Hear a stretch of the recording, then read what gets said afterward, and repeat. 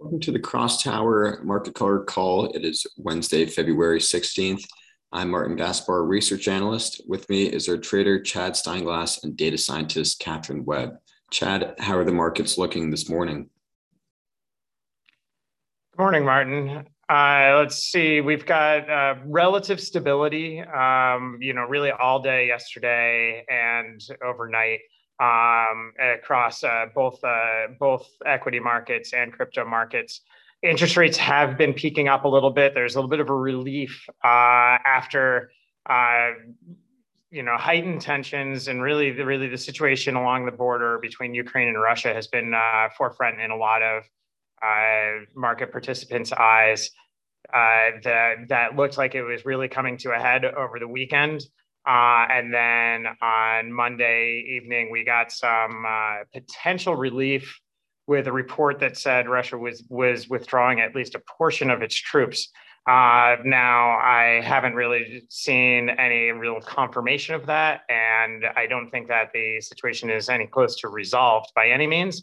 However, I think just the fact that it seems to no longer be a situation where an invasion is imminent has at least eased some worries.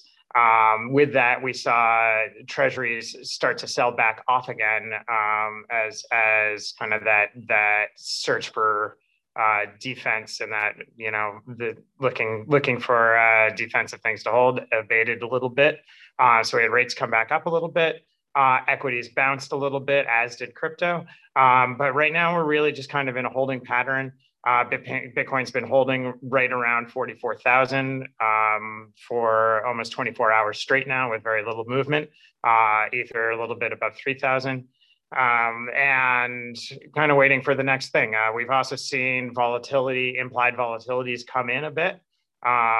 And so it's possible that we're in a little patch of stability, at least for the moment, until of course the next shoe drops.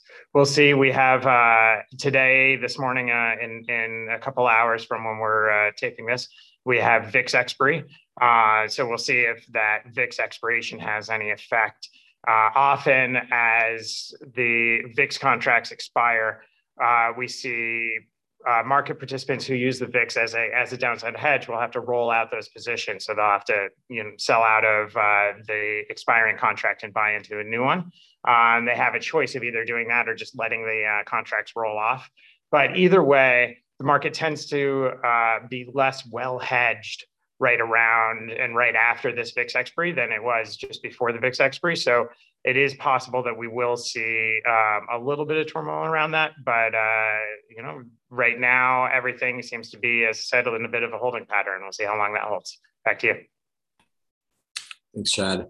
On the crypto front, Bloomberg reported that hackers have stolen 21 million Bitcoin and 15 million ETH from accounts held with IRA Financial Trust, citing an anonymous source.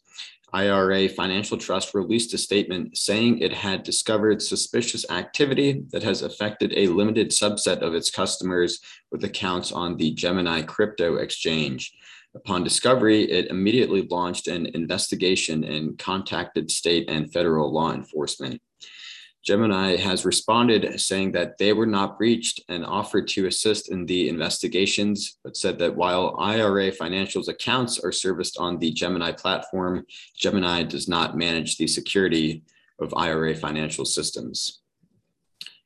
An official statement has been released about the BlockFi lending investigation, which stated that the SEC has charged BlockFi Lending LLC, or BlockFi, with failing to register the offers and sales of its retail crypto lending product. In this first of its kind action, the SEC also charged BlockFi with violating the registration provisions of the Investment Company Act of 1940.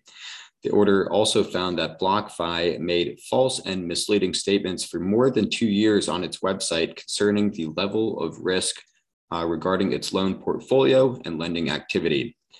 To settle the charges, BlockFi agreed to pay a $50 million penalty, seize its unregistered offers and sales of the lending product, which are called BlockFi interest accounts, or BIAs, and attempt to bring its business within the provisions of the Investment Company Act within 60 days.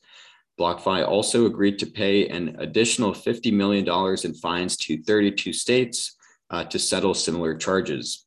An additional requirement is that BlockFi's parent company also announced that it intends to register under the Securities Act of 1933 the offer and sale of a new lending product. The outcome of the investigation in the statement was that without admitting or denying the SEC's findings, BlockFi agreed to a cease and desist order prohibiting it from violating the registration and anti-fraud provisions in the Securities Act and the registration provisions of the Investment Company Act. BlockFi agreed to cease offering or selling BlockFi interest accounts in the US. And a final development on the regulatory front, New Jersey Rep. Josh Gottheimer has released an early draft of legislation that is aimed at placing definitions around stablecoins.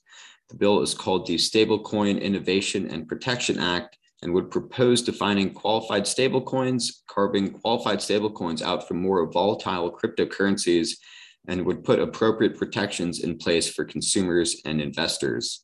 The bill goes on to add that qualified stablecoins could be issued by a federally backed bank or a non-bank that agrees to maintain at least 100% of its reserve assets consisting of US dollars, US debt, or any other assets the Office of the Comptroller of the Currency deems appropriate cash collateral. With that, I'll pass it now to Catherine to discuss some crypto funding news. Thank you, Martin. Neobank Atom has announced a raise of more than 100 million, giving the company a valuation of 590 million. Atom's CEO stated that this capital will allow Atom to build on the progress we have made and will keep offering real-time competition for people who want to own their own home, growing their own business at times of rapidly rising cost saving for the future. Soul Machines has also announced a 70 million Series B1 funding round led by SoftBank's Vision 2 fund. The company aims to bring to life the metaverse with astonishing human AI platform that has the power to enable digital workforces to be deployed throughout digital worlds. The Safe Foundation, who are proposing to act as a steward for the Genesis Safe ecosystem, is planning a 100 million token sale with 65 million already committed. The raise will remain open until token holders vote to spin off Genesis Safe off from Genesis Limited. And documentation obtained by the block shows that the project is valued at 1.25 billion with investment from 1KX, Dragonfly Capital and Coinbase Ventures, as well as others. If the proposal goes ahead, the Safe Foundation will be established alongside SafeDAO at the Genesis, and 1 billion Safe tokens will be minted by the foundation. Next up, we have some partnership news. Back Holdings has announced a partnership with Velarance Bank in order to offer the bank's customers access to both Bitcoin and Ethereum through the bank's mobile app.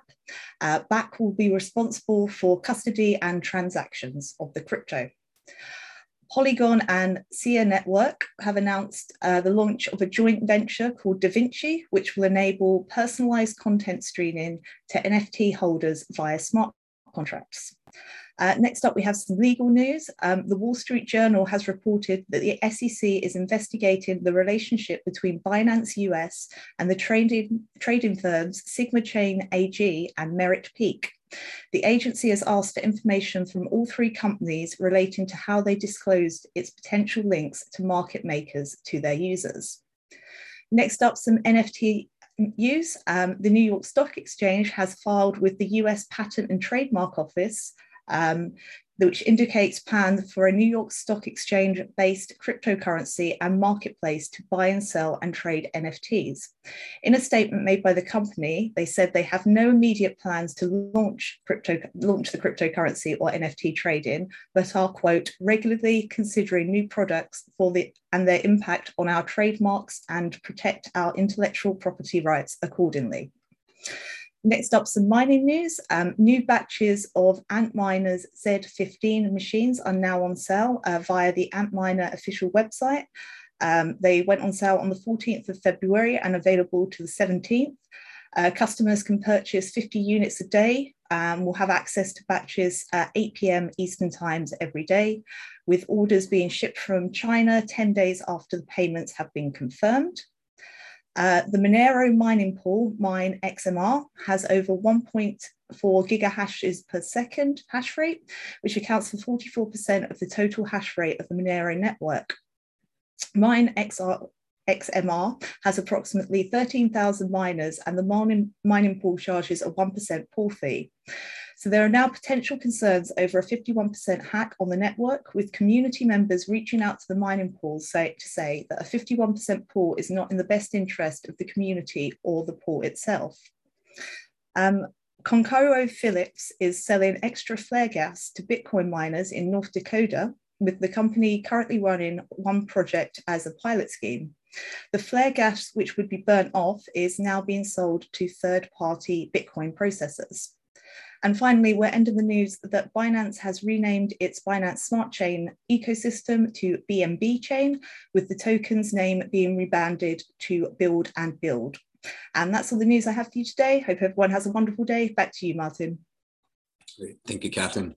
And thank you for our listeners for tuning in. Please check out crossarrow.com for more market news and updates. Thanks for listening.